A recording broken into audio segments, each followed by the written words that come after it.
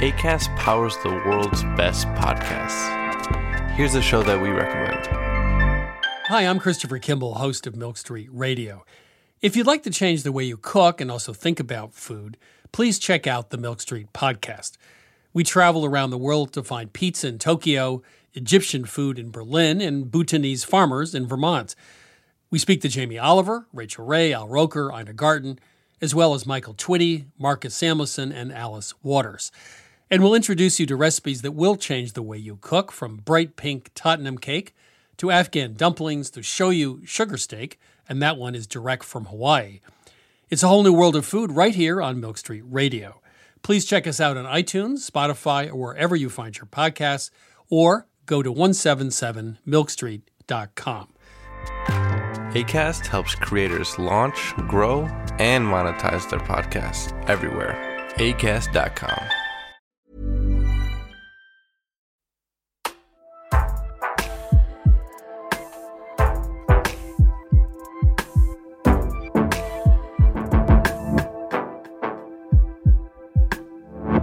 Hello and welcome. This is Books of the Year, another Q&A session with Sebastian Payne. This time, this is a companion piece to our other conversation with Sebastian, The Fall of Boris Johnson, the full story. You can go to another podcast to get all that. As you can hear, the music is still thumping its way through our soundproof studio doors. I don't quite...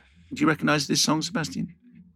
Yes. Oh, Matt. What is it? When you say you recognise it, you're just repeating the notes. I don't recognise it, but yes, but I'm... Is it... It's Motown, will be my guess. It's coming through outside now.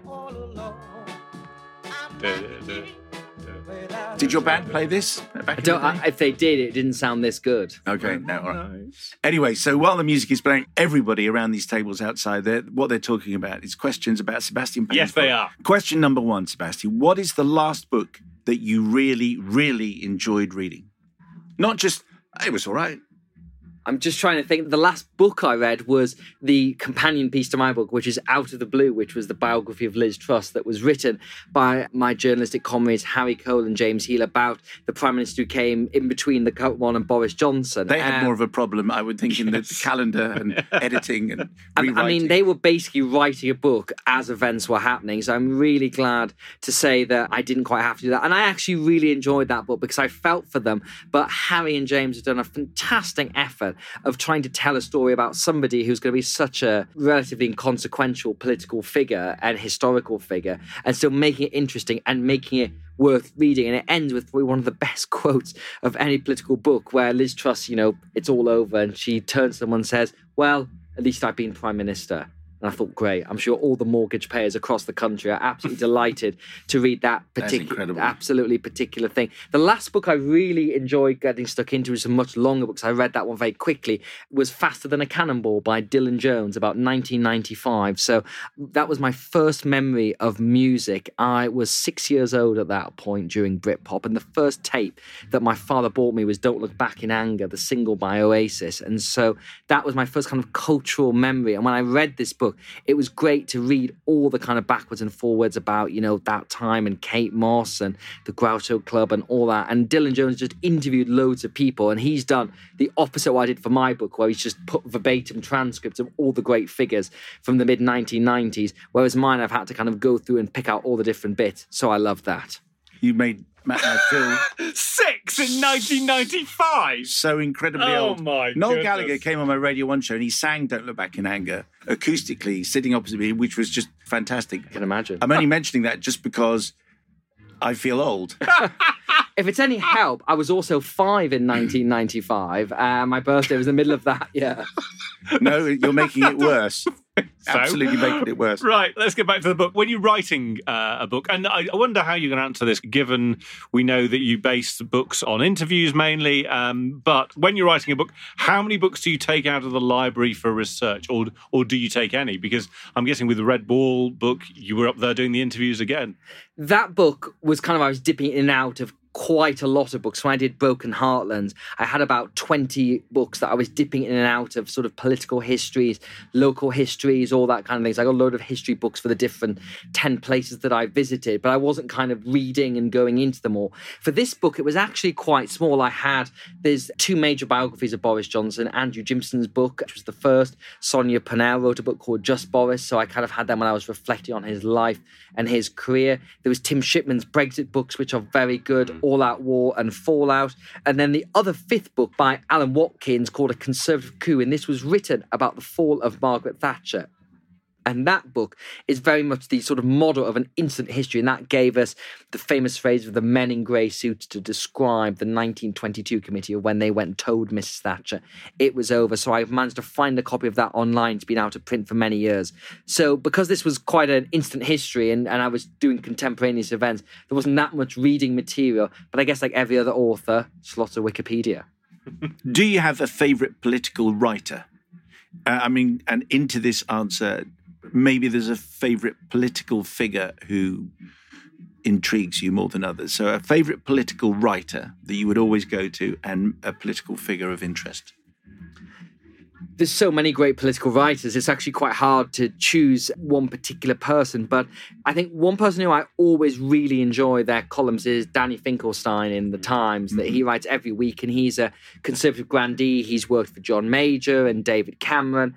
And he's got a great historical perspective on stuff. And I think if you're sort of struggling through the kind of morass of news and you want a kind of sensible take, I always find Danny Finkelstein really good to go to for that. And while I'm sort of taking a Boris Johnson view of cakeism, I'm going to throw in another political writer as well.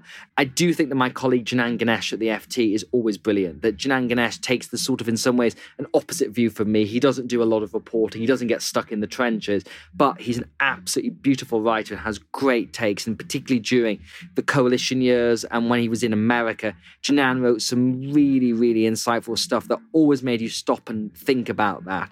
In terms of political figures, I do have to confess, Boris Johnson, as Walt Whitman might say, he contains far too many multitudes. You can't go for the subject of the book that you've just written yourself. That was a bit tricky, but I do think, I will give you one aside from Boris in a moment, but I think Boris Johnson is, for me, the reason I was compelled to do this is the most consequential political figure since Tony Blair. That the effect he's had on the country, the effect he's had on politics, there's no one since Blair who's come near him. And I think, I remember that someone who worked very close to Boris Johnson said to me, he wants to be the first real prime minister of the 21st century. Now, he never was able to fulfill that aim because of how it all came to a crashing end. The person I find of a bit more historical vintage, the most fascinating for me, is Michael Heseltine, who obviously was many different ministers under Margaret Thatcher and John Major. He gave the right to buy council houses, which gave my grandmother property first time in her life in a council house in County Durham. He also was right about many of the country's problems. He was advocating what we now call levelling up in 1990, through advocating directly elected mayors. He was advocating devolution of taxation and all that kind of stuff. And the debates that we've got to now, in a weird way, if we'd done everything Michael Heseltine wanted to in 1990, it would have been a very different country. We'd have a much more interventionist government. He wanted to spend more money, get more involved, but it never quite happened because of where conservative politics were. And then, of course, he got wrapped up in the Europe debate that we're still talking about now. But for me, I think he's a fascinating figure, and his legacy will be very much tied into Brexit because he wanted, obviously, a second referendum and got stuck in on that. But his domestic record, I think, is a very important part of what he tries to do. Do you have a favourite place to write? Because there are some authors we talk to. Marina Hyde came on a few podcasts ago and she said, just write anywhere at all. She said, even if the kids are running around your ankles, I can still write. Can you write anywhere, or do you just have one place where you go? I could obviously never disagree with the great Marina, and she is right about that a lot of writing I do day to day is in a very busy office in the House of Commons on the 3rd floor in a corridor known as Burma Road due to its lovely atmospherics. And I'm surrounded by 5 FT colleagues who are constantly on the phone, writing, having their own conversations, and you just have to sort of get your head down and do it. And you just learn to block things out.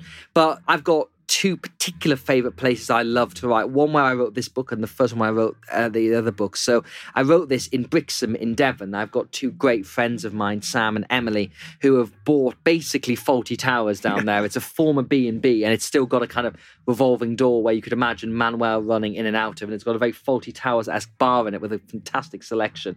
And I basically moved in with them for the whole of August this year where I wrote the book. The room I was staying in was still kitted out like a 1980s B&B room with MFI wardrobes and a quite wonky bed, but with gorgeous views, lovely breeze from the sea. And I kind of got up, did 7 to 9, went for a swim in the sea, had a coffee, came back, did 2 more hours, had lunch, did more, and just did that rhythm constantly for a month. And the thing that was good for being there was just sort of poor phone signal, so no Twitter, no Instagram, no social media. And because I had all the research, I could just do it. So that was particularly productive. My other favourite place where I wrote a lot of broken heartlands was Aldborough Beach in Suffolk, that I've got a very good friend of mine, Caroline, who owns a lookout tower on the beach where Lawrence van der Post wrote all of his novels. And it got a plaque for him. My name's not on it yet, but I'll wait. Is that one near day. the sculpture? It's just up from Maggie Hamlin's sculpture, just a bit further down there. And the lookout tower, they have various art installations on it, but I went there in the winter of 2021 and I did spend about half the time stoking the log burner because it was so cold on the beach. But it was a great place just to get away from social media and be there. But fundamentally, both books, I ended up writing a lot of it just sitting at home in my spare bedroom late at night like everyone else does. We've got a question now in the form of a voice note from a colleague of yours, I believe Patrick Maguire, the Red Box editor at The Times. Here's Patrick. Hi Seb, it's Patrick Maguire here. Quick question for you. You're dealing with a cast of characters who have, in many cases, their own literary ambitions. Nadine Dorries, for instance, has already said she's writing the true story of the fall of Boris Johnson. And of course, the former Prime Minister will have a memoir in the works too. How do you approach a set of sources who you know are sharpening their own quills and keeping the best anecdotes back for their own publications? How do you make sure that you're getting a complete picture? It's one of the most difficult things when you're writing this book, that every single person I spoke to has their own agenda, in the sense that they either want to tell you something that's true or something that's not true, to try and help their version of history, their personal reputation in some of the characters involved in the book who I interviewed. And you have to constantly set it off with what you're hearing. And so, after the book's been published, some of the main characters have sent some polite notes saying, I think you'll find, in fact, this wasn't true. This is what happened. And in some instances, I had 7 accounts of events that happened. And all you can really do is make a Venn diagram and have a punt at what you think is best. Because even if people were in the room, they're still trying to give their narrative of it. With regards to sort of Nadine Dorries and Boris Johnson themselves, they are still true of that as well, that Nadine Dorries will have a particular view on what she wants to get forward. When Boris Johnson does his memoirs, he will have a view of what he wants to get forward. What I've tried to do is, I don't have a skin in this game. They both do. They've got a story they want to get out. So I've come at this totally dispassionately and trying to tee off all those things. But it is hard. And I mean, if I had 2 years to sit and research this book, I might get closer to the actual truth than I did in this. But I think it's a pretty good stab. And the fact is, people who are quibbling about, who dunked a biscuit and what tea or whatever it is, it's all quite minor stuff. Since the book's come out, no one has come and disputed any of the core stuff in it, which I'll take as a great success. No one has said it wasn't the left buttock, for example. No one did, very sadly. You need to read the book to understand the relevance of that question. Last question. If you hadn't become a journalist, what do you think you'd have been? It might have been a musician, but I'm fully aware that I probably didn't possess quite enough level of talent in terms of writing bad songs that the world will hopefully never hear and dancing on stage and playing the bass guitar to actually be successful in that basis. I think I would have been something I do in my spare time, which is a photographer. From a very early age, my father gave me his very old Nikon camera when I was about 6 years old and taught me how to use it, and then taught me how to develop film. And I did that for many years, and I kind of forgot about it when we all started using smartphones and all the rest of it. And I picked it back up again in the pandemic. And in my first book, I did a photo diary that is printed in the book as I went round the Red Wall in those 10 places that voted Tory for the first time. So if I wasn't doing journalism and stuff in the political arena, then I think it would certainly be having a go at trying to be a photographer. And what's your third book going to be again? Having done a book a year for the past 2 years, I am very happy to take a bit of a break and enjoy that. But I think the third book, I've got a longer term project in my mind that I want to do someday, maybe not my third book, but someday, which is about how power really works in the UK. I'm a huge fan of Robert Caro, who wrote those big, dense books about Lyndon Johnson and how he exercised power throughout his life. And Anthony Sampson, who was a great mid-century author in the UK, did similar things here, and his series of books were called The Anatomy of Britain. They're really, really good, but no one's really done that. And it's not something I might do immediately, but what I'd love to do is to talk about where power really lies, from Buckingham Palace down to the parish council, through civil service, MPs, because people don't actually know. Lots of people think MPs have power. They actually have basically no power whatsoever. Cabinet ministers have far less power than you actually think to have shaping events. Weirdly, I think the media and journalists have more power than people actually think they do in how they nudge things. So at some point, I'd like to sit back and do a proper study of how Britain really works. Yeah, what you're saying sounds as though no one's in charge. The Queen, or I should say the King, is in charge. Interesting. I suspect he isn't. But would we be better off if he was? Probably not. Wow. Hey, Stand By Me. That was the music that was playing at the start. Is that what it was? Stand By Me. Bum, Yeah, exactly. No more, because we have to play the rights. Yeah, exactly. Sebastian, thank you very much. The Fall of Boris Johnson, published by Macmillan, is out now. If you want to get in touch with us, you can email at any time, booksoftheyear@yahoo.com. You can follow us on Instagram. We're at Pick Any Page. Thank you very much indeed for listening. Sebastian, thank you very much. Look forward to the third and fourth and fifth book. Thank you, Simon. There they come.